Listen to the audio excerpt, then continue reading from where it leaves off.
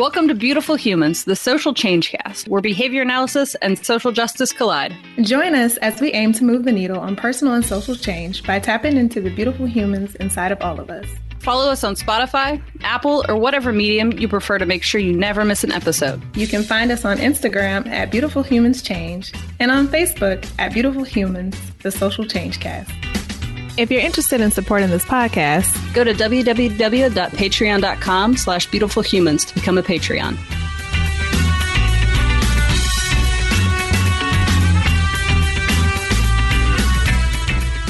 Welcome back, beautiful humans. It's Denisha. Oh, this sounds so odd. So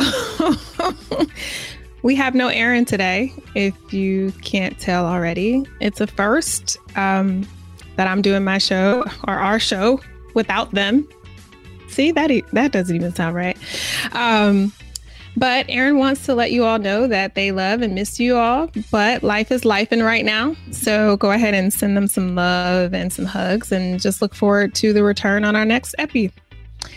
And I guess right now, Aaron and I would be catching up and wrapping up our conversation from today's host, but I'll do the check-in by myself.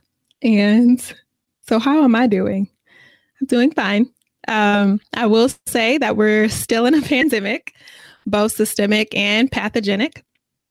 Protests are still erupting all over this country. And though media might have stopped heavily reporting it, it's still going on. And so I think when we look back at this moment in time, we're going to need to consider where we are. Have we been as active as we wish? Have we been as vocal as we hope? And if we have not, how can we change that today? So today is officially July 14th. Until freedom, if you have been paying attention to the social justice movement, Until Freedom has been vocal.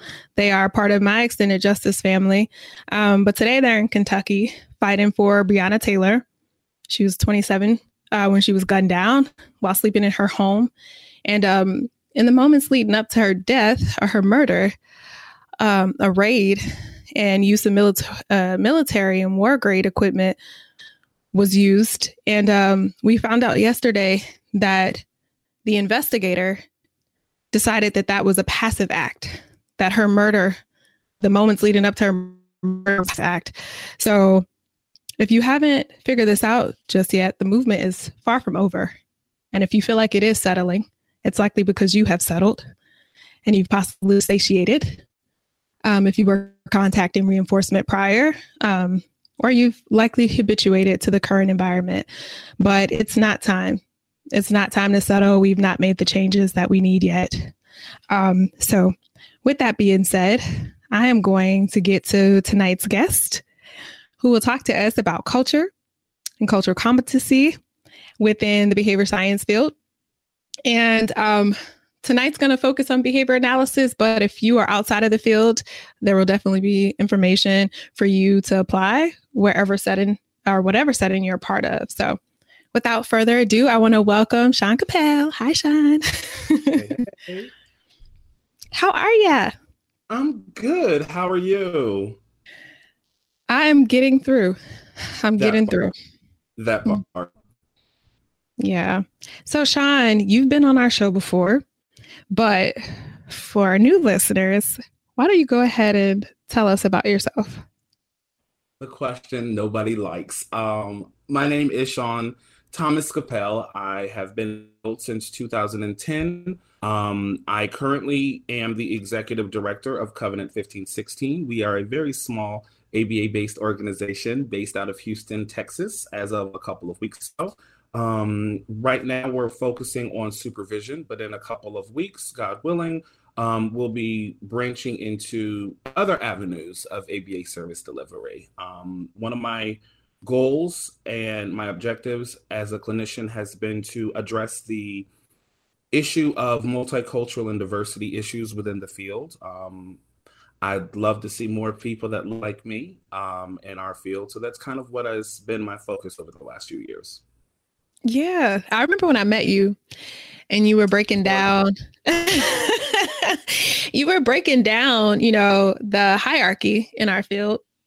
And I was just like, yes, when you meet people, there's just like this connection. Obviously at ABAI, there's not that many of us anyway. So, but we were having this kind of conversation about like, what this hierarchy looks like. And even when you do go to places or you work for places where you do see more Black folks, they're at the bottom. They're the RBTs, they're the line therapist. And so I know that this has been a part of your passion for a while. So I'm excited to see, your company branch into that area and actually, continue to make changes, because you've already made changes within the field. So dope. I'm starting to realize that it still hasn't sunk in, but like, honestly, even when I met you, you were the first African-American BCBA I had ever met. So like, if I was looking at you kind of crazy, it was because, oh, there's another unicorn. Okay, cool. This is great. Yeah, well, I was like that for so many years. I don't know if I told the story on this show, but before I moved to Maryland, I always thought it was always going to be just myself or maybe one other person, because that's what all of my work environments look like. And then I came back to Maryland. Now, mind you, I had lived in Maryland before. So this was my experience like in 2010 leading up to 2013. My experience was still one or two. But then when I came back here in 2018, I was like, wait, where do Black people come from? And I'm meeting Black BCBAs. Oh, okay. So we're on an up and up. But while we're on this up and up, our field is going to have to take notes. Tonight we're talking about cultural incompetency. And you said for tonight's show, it's more than just a what? Checkmark. More than just a check mark. So good to see diversity. What we going to do when we get them in? So awesome. So Shawn, you wrote a book. That happens. Tell us about your book. So the name, hold on, let me make sure I get the name right, because I have been messing it up all day. The name of the book is Multiculturalism and Diversity in Applied Behavior Analysis, Bridging the Gap from Theory to Application. So it's a book that both myself as well as my colleague Brian Connors, we both co-edited. It is full of a wide range of topics, and it's definitely, I'll just have to put this disclaimer out there, it's not a one-size-fits-all model, but it definitely is an amazing starting point for you to start figuring out what the issues are within our field and how we can actually address them moving forward. I think for so long, we just didn't have a starting point. We just didn't have it.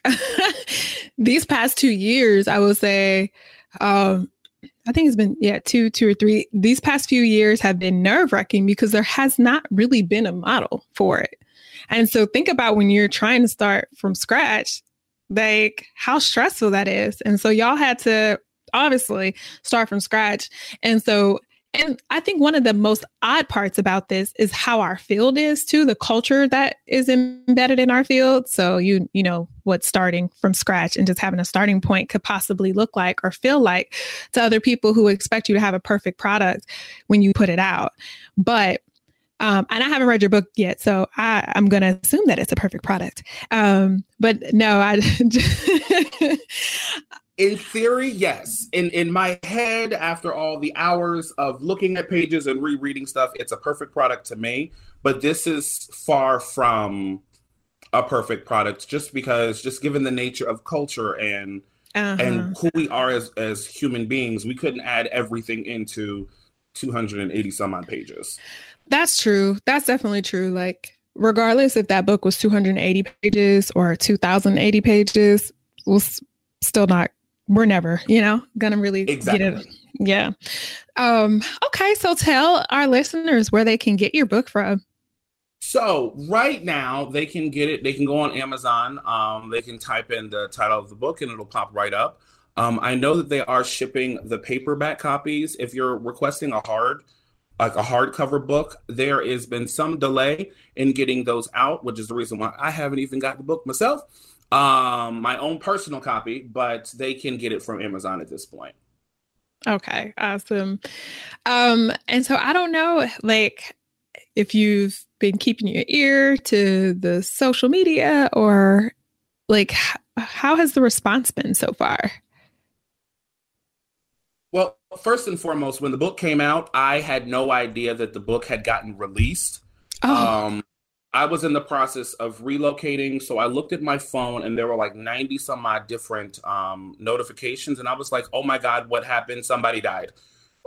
Then, of course, I look at the first notification and it was a picture of the book, like, look what I wrote today. And it took like 3 minutes for me to realize, wait a minute, that's the book. Wait, when did the book come out?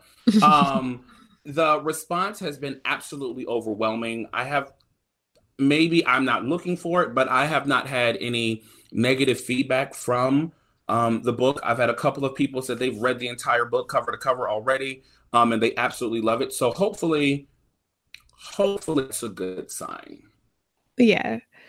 Awesome. You know what? So before we sat down today, I was thinking about that, right? I was thinking about what I know from the field, or what I think I know, right? Our field is small. There's plenty of works that have been done, just like in general, but we're still a very small field, and you don't know everything that's out there. But I was like, I'm pretty sure this is the first textbook. I know I didn't use a textbook like this. I wasn't trained in culture, diversity in my behavior analysis program. So to me, I was like, wow. So it got me to thinking, like, Shawn, like, how do you feel as a Black man writing the first textbook for our field that will be distributed among training programs that I am sure want to do what's necessary for their clients? Like, I'm so sure that this is going to be embedded in programs all across the world. That is a really difficult question to answer, only because I'll give you the politically correct. It sounds great. It's wonderful. It has not hit home yet. The more I look at this book every single day, I sit at this desk and do my work, and it still has not hit that this is a book that I helped edit and my name is on it, and this book will be read for generations to come. I haven't wrapped my head around it yet. I mean, honestly, I'm blessed. I'm honored to even to Dr. Connors for even considering, like, hey, Shawn, let's write a book. Because honestly, when he presented the idea to me, I thought he was joking, and I kind of just brushed it off, to be completely honest with you. But to see how this book could potentially change the field, and to know that I had a hand in it, I don't have a point of reference for that. Yeah. I guess I'll figure it out in like 30 years once I retire. God willing. All right. I feel that. So tonight's episode for our listeners, it is a CE eligible event. That means if you are a behavior analyst and you need to collect CEs, you may continue to tune in and get a CE from it if you are a Patreon. And so if you are not a patron, and you want to sign up for CEs, we offer at least 12 CEs per year. So you can go sign up on our Patreon. So www.patreon.com/beautifulhumans. All right. So getting into it. Tonight, we are talking about culture, competence, and applied behavior analysis. And like we alluded to earlier, it's more than a check mark. So Shawn, I'll let you take it away. Where do you want to start us off at? So this is something that happened to me this weekend, and I think it kind of illustrates this point very very well. I like to bake. Baking is my joy in life, Lord only knows. And one of the things I like to do is I like to make red velvet cakes. This is my grandmother's recipe, so I feel like I'm pretty competent. So I want you to think, I want your listeners to think about, okay, just say one morning you wake up and you want to make a red velvet cake. That's what's on your mind. That's on your taste buds. So you don't really have any experience making red velvet cake. You've never done this before. But you want to make it for your significant other because it's their birthday. And since we're stuck in the house with COVID, not much is unfortunately open. So you go on, just like everybody else does, you go on YouTube, find a recipe, and you figure out how to make it done, how to get it done. You make the first attempt and you destroy it. Burns up, you almost burn down the house. Because, you know, if you've not had any baking experience, that's very likely to happen. The second attempt comes out better. It's not the best thing in the world, but it's edible, so you keep it going. The question I would ask your learners is, does that make you competent in making red velvet cake because you've done it one time? The chances are going to be no.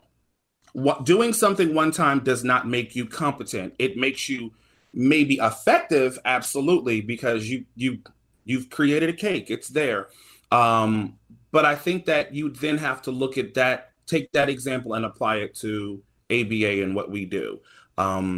You're working, just because you've worked with one particular family or with one particular cultural group, that does not make you culturally competent in that particular cultural group, because there are a lot of different variables that go into that individual's culture. And if you're not taking those things into consideration, you could be not only providing a lesser service, but you could be negatively impacting that particular client and the family and that community at large.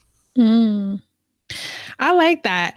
And then I guess too, with that red velvet cake / cultural cake, like, you don't know the ingredients. Like, what happens when you don't know the ingredients that go inside, right?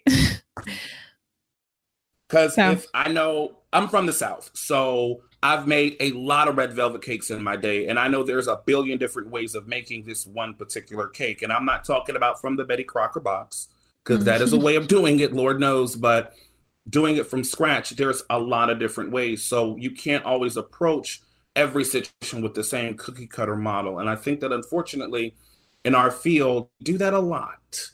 We do it a lot more than we should. And I think that even as we've discussed the book, I think that's one of my biggest fears with the book is people will read one chapter and says, yes, I know how to work with African Americans, and go. That's why I say that cultural competency is so much more than just a check mark, only because what worked for one person will not work for the same person that house. It's not, you've got to be able to individualize the treatments that you're providing. Yes. And so, I mean, you would think that sounds like obvious as behavior analysts, right? Because we individualize our treatments. But it's not as obvious, especially when we already didn't have the foundation. But when we look at other fields, say, for example, you know, I'm from the mental health field. We were given stereotypes. Like, the counseling field, the mental health field is light years above, applied behavior analysis. But I listen back, or I read back some of the materials that I learned, and I'm like, literally it's like, okay, so when you work with an African-American client, they may prefer solution-focused therapy. They might want you to reveal more about yourself than you would in the past. And don't get me wrong, like, some of these cultural things, obviously, we know that we can take data on these things. But as behavior analysts, we know the importance of individualizing. And so, yes, we can use the data and still understand that context is necessary, right? So that's definitely a good point you made. Does in your textbook, do you talk about, like, how do we see the larger issue and, like, the macro and the micro together? Like, how do we utilize both things at once? Yes. In the book, we did a couple of different things. We not only dedicated specific chapters to specific cultural groups, we then took it a little farther back and said, okay, as a field of ABA, how does cultural competency affect ethics? How does it affect service delivery and all these different things? Because I think that as being a behavior analyst, as being within this field, we are very linear in our thinking. We want solutions, we want outcomes, we want data-driven decisions. Unfortunately, there's no data to back up the decisions that we're making in respect to cultural competency. So since there's no data, a lot of the times individuals will say, oh, I attended a CEU event, so I'm competent. Check that off the list. It is so much more than just attending a class. And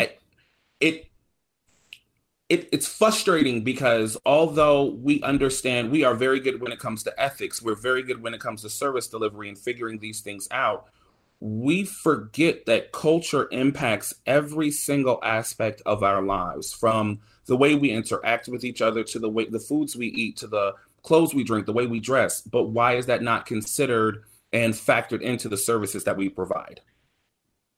Right, exactly. And one of the most interesting parts about that too is we as behavior analysts won't accept that there actually is data that exists outside of our field. And I mean that from like a larger component, like us as a field. Absolutely. That data exists, but then it's like, oh, but we have to measure it our way, or we have to like define it our way before like we will actually say that it's okay, it's legit, or it's legitimate. And I do understand, obviously, we all understand that definitions are important. So with that being said, though, I'm going to ask you, because we're talking about cultural competence, can you define what that is for our listeners? Okay, so I'm going to use the definition that I think is the most comprehensive one that I have been able to come up with, and it actually comes from the book. We define cultural competence as the capability to develop an awareness of one's cultural beliefs, values, as well as biases, while acquiring knowledge of the norms and behaviors of other cultures and displaying professional skills that combine awareness and knowledge at the same time. So it's not just, it starts with you figuring out kind of where you sit on this cultural time frame and this cultural awareness situation, but also identifying where does someone else sit on this same exact I'm forgetting the word timeline. We'll go with timeline because that works. And then being able to bridge the gap to where I might not have the same beliefs and values as you, but when it comes to programming, my values and beliefs don't really play the largest role in this. It has to be something that works for you, if that makes sense. Yeah. So I like the information or the literature too on like cultural humility. And one thing about cultural competence, humility, awareness, all of those different ways that we can use to describe it. I think obviously language is important. And so cultural competence has, don't quote me, but I feel like it has the longest standing framework, right?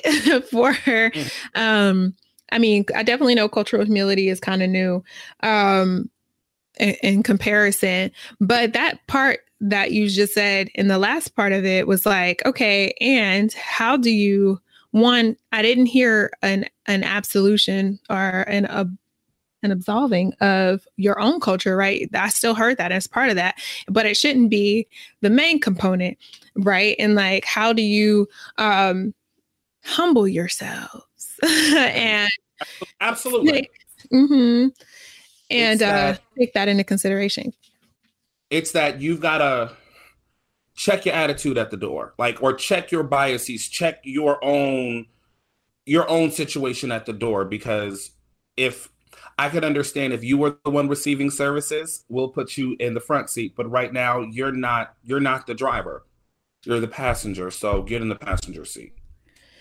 And when we don't do that, and when we don't look at it from that way, how are we then impacting our clients? And definitely not a good way. I know I can speak from personal experience. Given the nature of everything that's going on in the world with social justice, I'll be completely transparent here. There was a post that was put on social media regarding that color is not something that we would factor into our service delivery. Well, unfortunately, that's a statement that is made out of privilege, partly because when skin color might not be important to you. but it is important to the individuals that you're working with. So if you're a clinician working with an individual and you don't see skin color, how can you teach that individual to effectively contact reinforcement in their community? So then that begs to differ. If you're not providing adequate services for the individual, are you actually being ethical in your service delivery? Yeah. And that gets to the point too, is then, and how are you selecting targets if you're not taking into consideration all of their components, which incorporates skin color, which that also plays a part into their learning histories and their experiences. And so if you're not targeting the things that are most important to them, because you are literally deciding that you will negate one part of them. You know what? As I'm saying that, I'm being reminded, like Dr. Fong, Elizabeth Hughes Fong, made this point to say, like, when you decide that you're not going to, I'm going to misquote the mess out of her. But basically she's saying when you decide not to, when you decide that you're not going to take something into consideration, you're telling the client that there's something about you that's more important than the other. So I just butchered that. And I wish I could find it. I wish I could remember it. But essentially, yes, like I felt like when I heard her say that the first time, it's like, yeah, you're putting what's important to you on a hierarchy and you're saying, okay, cool. We'll go down this and that into that individual, especially as a Black individual. There are things that are more important to an individual based on their history. And you're saying, that's not important right now. Let's go ahead and do something else that I feel more comfortable with targeting. So you're definitely missing so many parts of just one individual by one colorblind. I mean, we don't live in a post-racial society. Colorblindness, I thought this conversation went away years ago. I've been saying this lately because I've been in the social justice movement I'm still young, but I've been here for a long time. And I feel like we just have the same conversations over and over again. And so like, it's just really crazy that even in 2020, we're still saying, hey, we're not in a post-racial society. Hey, it's not okay to say that you're colorblind, so. And I think that as behavior analysts, when we talk about race and we bring in these more abstract concepts, we as behavior analysts do kind of just check off, we just kind of zoom that out, very similar to what they did on Charlie Brown. But to those individuals, I would say, take race out of it and put in an individual who writes with their left hand. Now, you write, I am right-hand dominant. I've always been right-hand dominant. The individual is, if I'm providing services to an individual, I'm not going to force them to write with their right hand if that's not their dominant hand. That if we see something so wrong with that, why would we not see something wrong with everything else that's going on?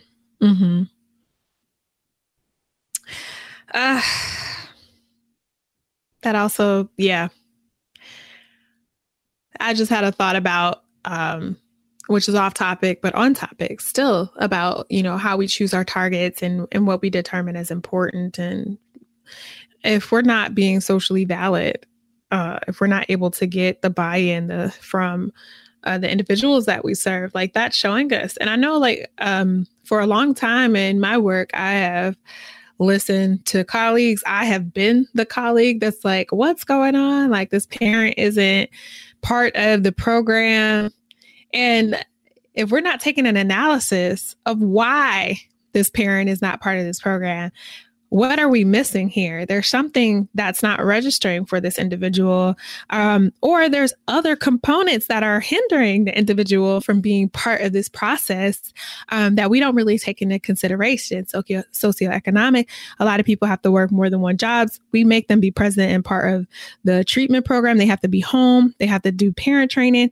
You're asking people who, already have a lot on their plate to do this other thing. And if you really want it, then you'll do it, right? And that's Absolutely. The thing. And how is that cultural incompetence, right? And I know your chapter talks a little bit about that too. So how, when we don't consider socio-variables, socio-identity, how is that also playing a part in our cultural incompetence? we know that ABA is a very young field, although we feel like we've been around forever. In comparison to our other social sciences, we are very new. And unfortunately, we do not have the best reputation. In some circles, we are considered to be very regimented, very strict, very... I always go back to the M&M analogy, to where we're getting kids to do what we want them to do by giving them M&Ms.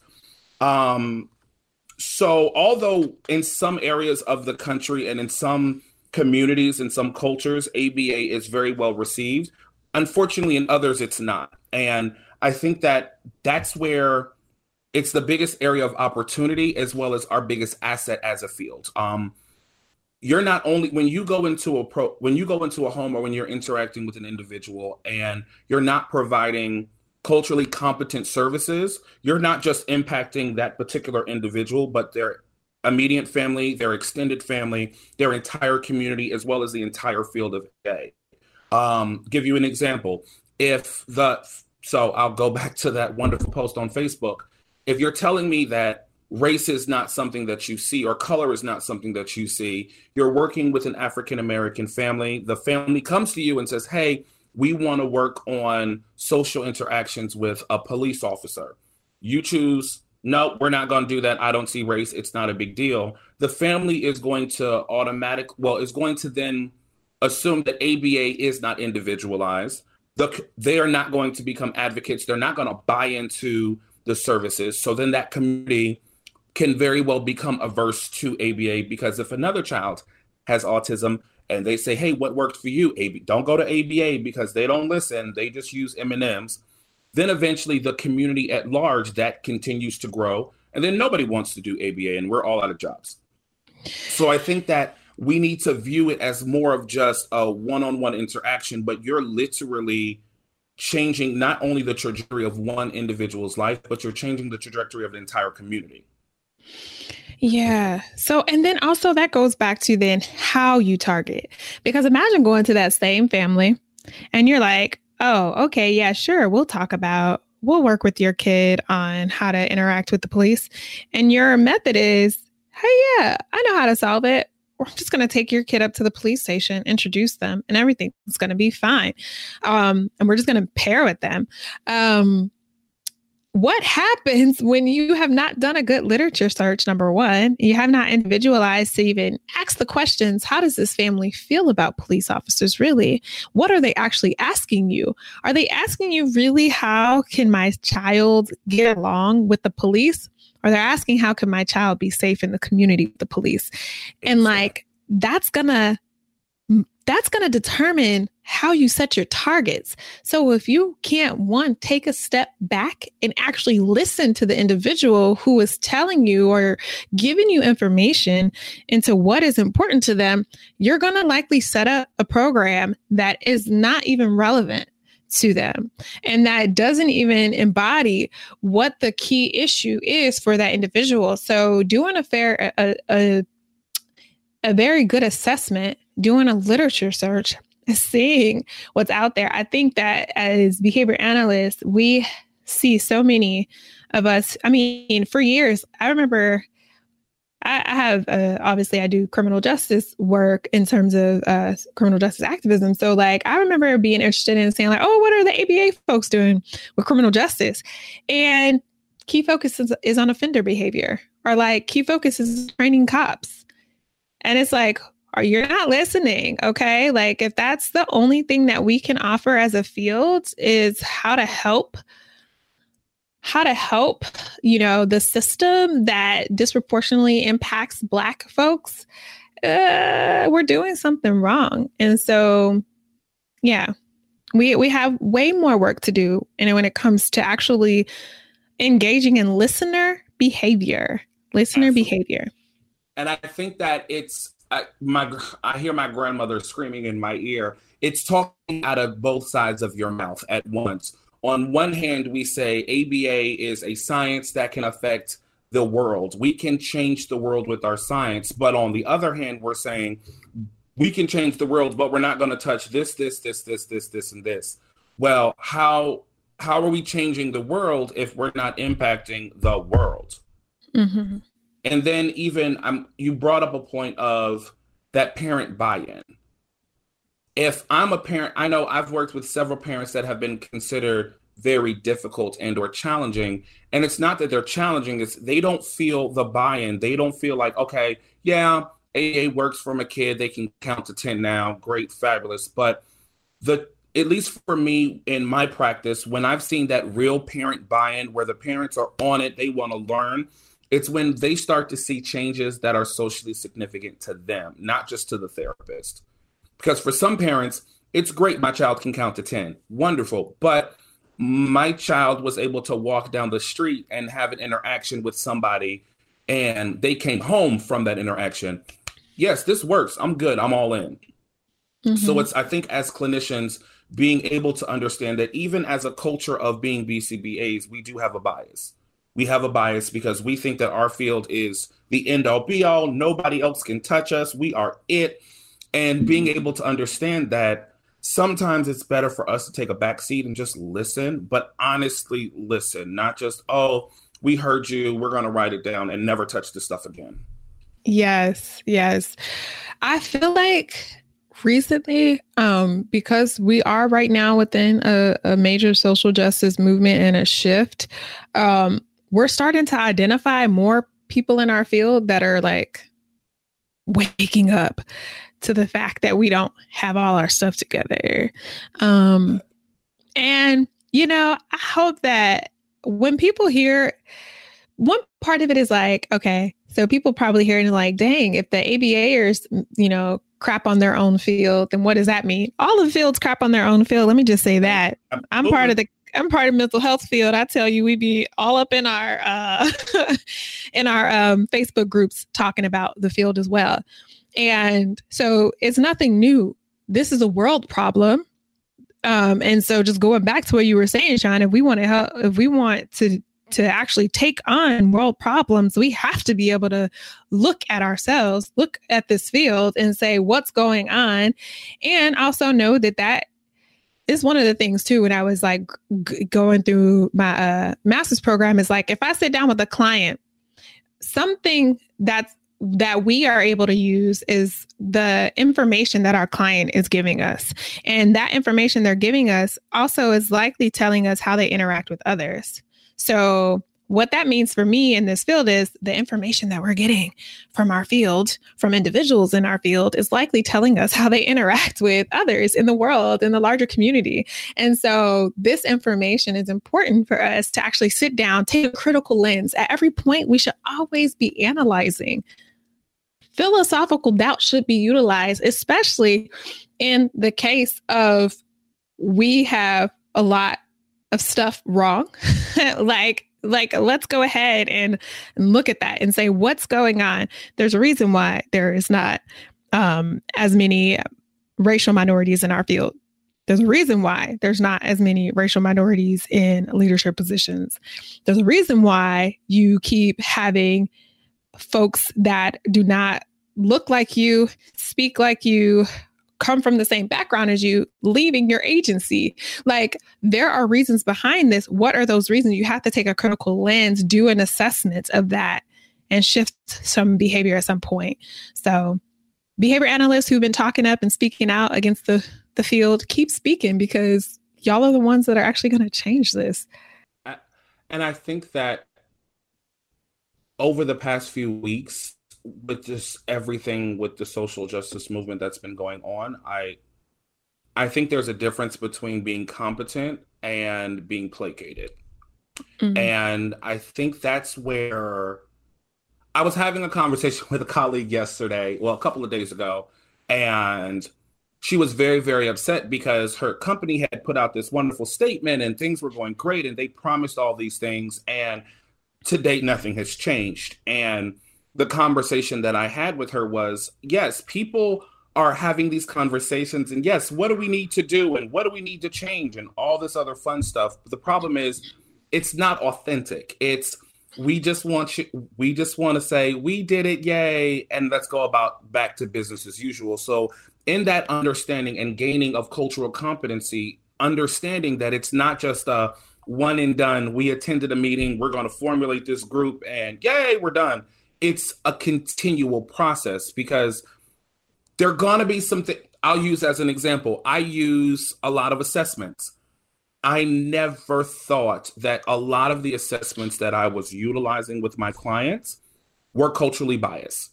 Because think about it. If you have a family that they have something as simple as a communication device, an iPad is not a cheap device to buy.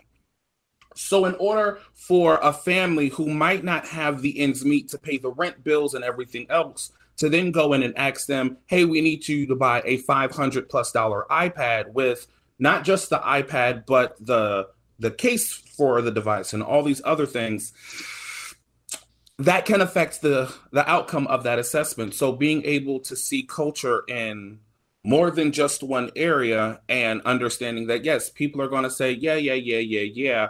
They're going to yes you to death, but continue to go, because that's the only way anything changes.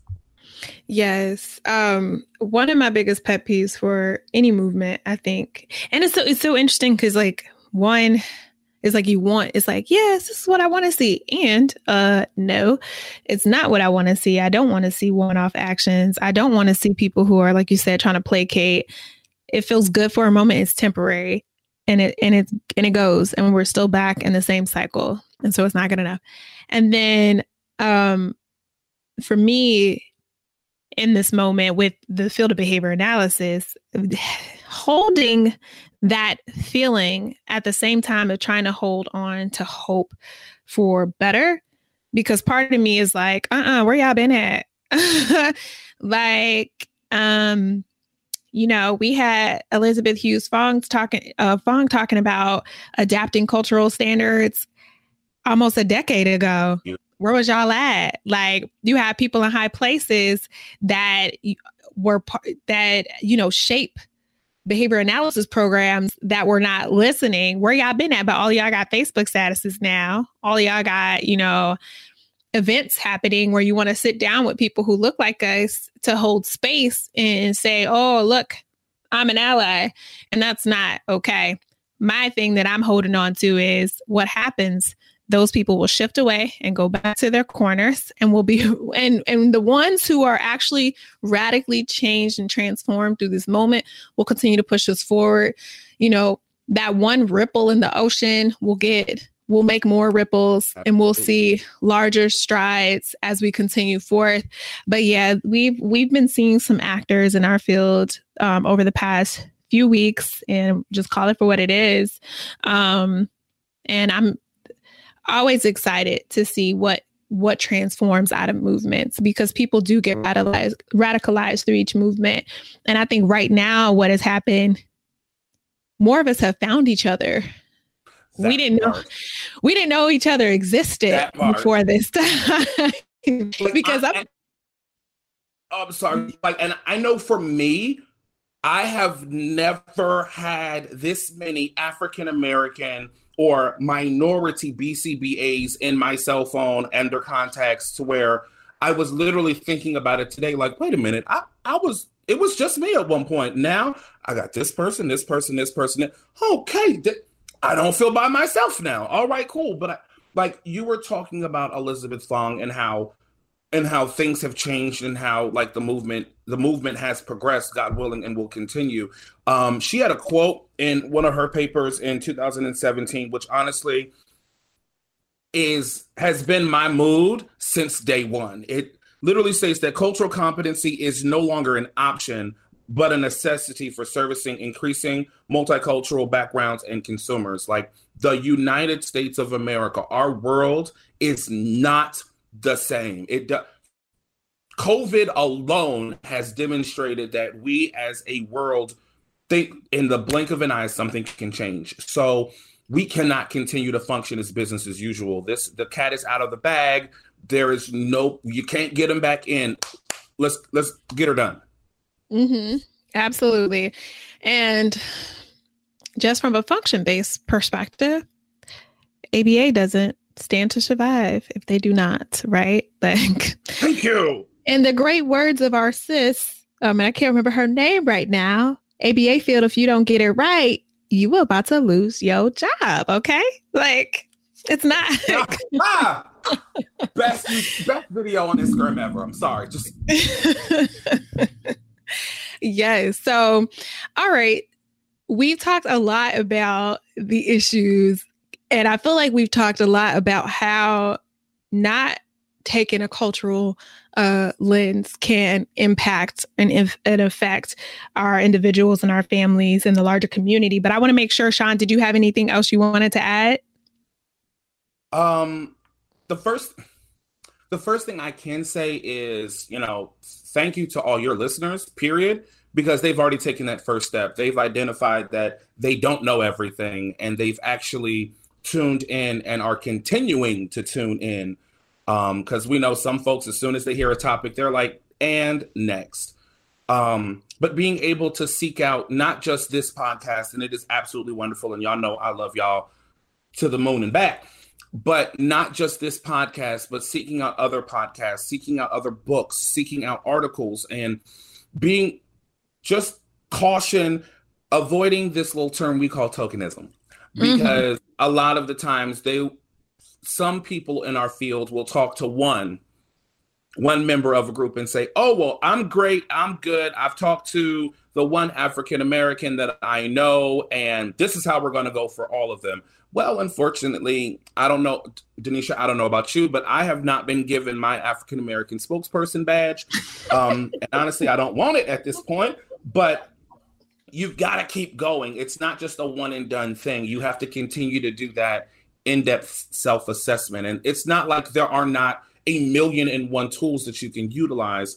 One of the things I love is just sitting down, having conversations, not even with just my parents or with my colleagues, but just friends. Like, hey, prime example, I never grew up around Muslim Americans. I am very, very ignorant when it comes to the religion, but I have a client who is Muslim, who identifies as.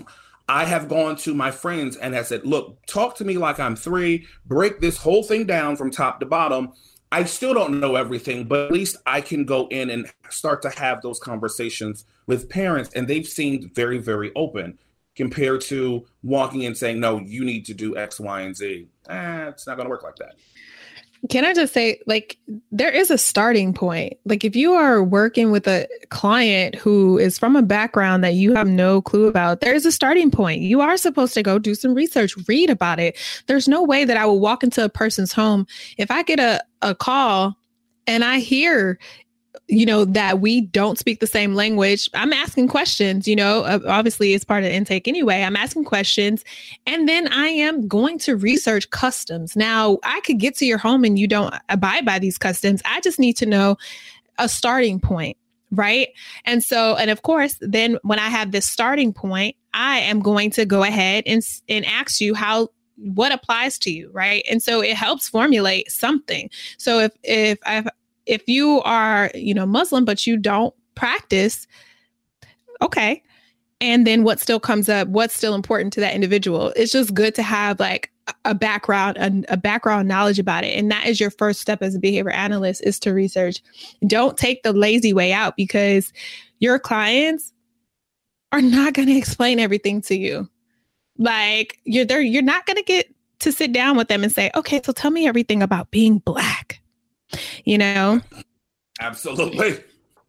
But if you've done some research, it might shape your questions that you might ask. Like we were talking about police earlier. If you know that you're going to teach a community helpers program, it might shape the way that you ask that question. So at least doing some digging, some background. So before you go in there, in the chapter that you have in the book, y'all talk about assessments, right? And there was a few assessments that you all gave, and one that stuck out to me was Randall David's work. How do you relate to various groups of people in society? And so basically in that chapter, though, y'all were just talking about self-assessments in general. So can you talk to us about how to conduct a self-assessment to identify, obviously, our professional and personal areas of competence in respect to culture and diversity? It's simple, and the answer to that question is simple and complicated at the same time. The first thing you have to do, get into a quiet place where, there's not that much, turn your phones off, get off Instagram and all this other stuff. Pick any assessment that'll work for you. And I mean any assessment, and actually sit down and think about it. Conducting a self-assessment is not something that you can do in 3 minutes and say, oh, I'm great on everything. Because I know personally, I've done self-assessments and just checked, yes, I'm great. 2 days later, I go back and look at the assessment. I'm like, wait a minute, I definitely do that. I definitely don't do that. So you have to be able to confront your own demons, be able to sit in a feeling of we're human beings. We're not built to be uncomfortable. Lord knows we're not. If that's not with masks and COVID, if that has not been demonstrated, I don't know how we can do that. But in order to gain authentic knowledge, you've got to be uncomfortable to be able to sit in a space where maybe I do have an issue with this particular group. Maybe I don't feel comfortable working with this particular cultural group. And that's okay. That is absolutely okay, because your personal beliefs and we all grew up with our own personal beliefs. Lord only knows. But the only way you're going to know kind of where your boundaries are and where your buffers are is you've got to be able to, you got to do a self-assessment. Once you've finished sitting down, and I'd say do more than one, because there's a billion out there. If I look at it like this only because my friends do them. If you can sit down and do any of those quizzes on Instagram and Facebook and these social media sites, you have enough time to do a self-assessment. Lord only knows. You can probably get 8 done in an evening. But once you've done that, then you've got to figure out where your areas of opportunity are and actually seek out understanding, not just the surface. I read a book, I read a chapter, I watched a YouTube video, but read more than just one thing. I would say for African Americans, if you don't know a lot about African American history, it's more than just Martin Luther King, Rosa Parks, and Harriet Tubman. Shocking, I know. But if you don't know, like for me, I am an African American male. I had to do a self-assessment and realize that there was a lot of my own history that I was never aware of. So what have I had to do? First off, I cried for about a good 20 minutes because, wait, how am I Black and don't know this stuff? And then I had to start reading. I had to start researching. I had to start doing these things. And we know in our field that reinforcement, punishment. I was building in reinforcement into that understanding and that seeking of authentic knowledge, which is something you got to do. It can't just be walking around with sackcloth and ashes of, oh, I suck at life. I don't know this. I don't know that. Right? You don't know it. But the only way you're going to be able to fix these issues is if you can identify them first. And this is a great way to do it. Absolutely. But a great way to start. I definitely think I agree with you. There has to be that awareness piece. I like the term sitting with yourself. And I like considering, we can use behavior analytic terminology here. And, when folks engage in avoidance behaviors, sitting with yourself is hard. Like, absolutely. To have the thought that, like, dang, I believed or I learned this way, and that is so jacked up. Like, that could feel extremely aversive. However, part of doing better, part of life is being able to sit with things that are aversive in service of, other things, in service of your values. So, step number 1, definitely, I hear you, is being able to sit with yourself, because it can impact so much. Just even the small nuances that you mentioned earlier. I think about, I'm remembering a part of the chapter where it was even talking about how you communicate about the field to other people, which is a big thing for a behavior analyst. Assuming that people know what you know is a huge bias, and then getting upset when people don't know what you know, or how you know it. It's very interesting to me because we know as behavior analysts that language is arbitrary till you give it meaning, right? And so we have all this language and we've given it meaning of, and it makes sense to us because it's part of our culture. And then we're just like, oh, why doesn't the rest of the world get this? We're so smart. But even part of that reeks in, cultural incompetence, reeks in like white westernized white supremacy, like the fact that we have this entire field that is rooted in language that honestly, in my opinion, keeps a lot of people out. Like we gotta take a deeper look at that. When your language is keeping people out, when you have people who have studied at a master's level or even a PhD level and still can't have a conversation with you, something is up with our language. Okay. So anyway, yeah. What else, Shawn? Do you at this point, is there anything else you want to add about the chapter, about the book? I'll say this.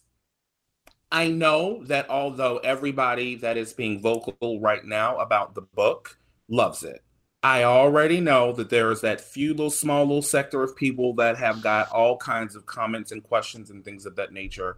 And although I am super proud of all the hours and all the authors and the contributors that went into this book, I want people to understand that this is in no way, shape, and or form a perfect work. It couldn't be. But to me, I instead of condemning, I challenge those individuals. If we screwed up so bad, y'all come on over here, help. Look, because eventually we hope that there's going to be a number 2. We're hoping. I'm hoping for a 3, 4, and 5. But that's just me. That's my own little self-dominating, mindset. But I think that this is where right now the field of ABA, as is demonstrated in this book, we are calling for action. That we need the field to be moved forward, and it cannot be the same few group of individuals doing everything all the time. So not saying that you need to become a social justice warrior, not saying that you need to be an author or anything else of that nature, but this is the time where you can either complain or you can get up and do something. And you have way too many people complaining, so let's get up and do something. Absolutely. And small caveat with that, please don't think that you're going to get up and do something. Like, it's hard because some folks who think that they know best. I mean, we've seen it play out in our field, unfortunately, of individuals who have come up and spoke against culture. Why do we have a need for it?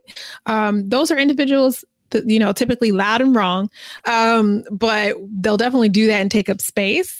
But for those folks who maybe you're shifting and you're like, something's not right, get with the people who have been doing it then. Because I can guarantee you, leading from a space of your own body, like if you haven't done that self-work, like I can only imagine what the actual work looks like, right? And so Absolutely. Please don't point fingers, throw stones or whatever, if you won't even take a moment to even do the starting point that you even talked about today, Shawn, which is a self-assessment. It has to be part of that before folks just get up and start walking towards, because there's people's lives that are at risk when you do that, for real. So yeah, I want to thank you so much for your time here. As always, like you're welcome back at any time. You have a full book of many chapters, so we might bring you back again. But we like to give homework for every show. So, Shawn, do you have any homework that you want to assign to our listeners tonight? I actually do, because I was thinking about it. As I was preparing, the first homework assignment, the first one, is take some perspective that, yes, the stuff that was talked about today, the stuff that you're hearing might be fairly aversive to you, but as my friend would say, it's not about you, boo-boo. It's about the other individual. So be able to sit in the seat of someone else. And actively try to do that. It might not be something as big as culture or race. It might be, hey, just because you're not thirsty does not mean somebody else, it does not need a glass of water.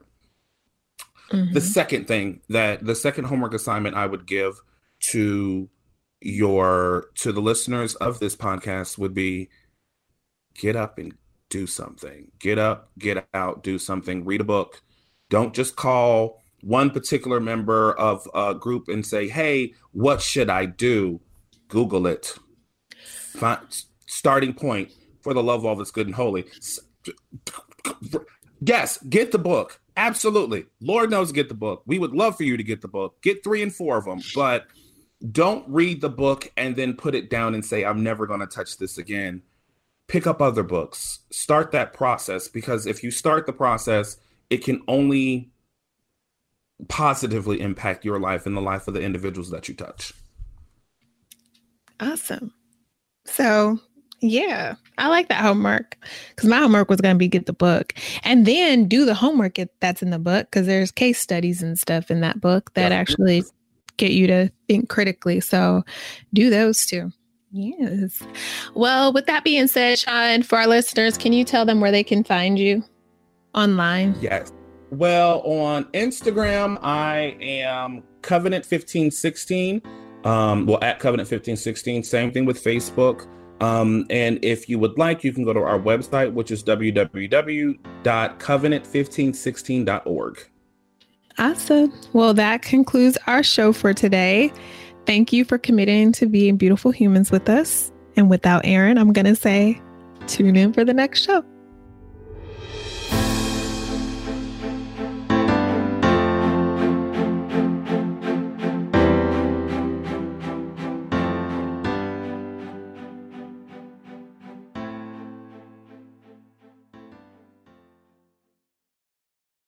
Hey, it's Denisha. And Aaron. I just wanted to take the time here to let you know that if you're thinking about doing a podcast, there's a way for you to do a show without having to become an audio editing and production wizard. Yeah, we probably would have never gotten this show off the ground if it wasn't for Pretty Easy Podcast. So Pretty Easy Podcast helps podcasters get their shows recorded and posted with a complete podcast studio at your disposal. Record from your home or your office or at the park.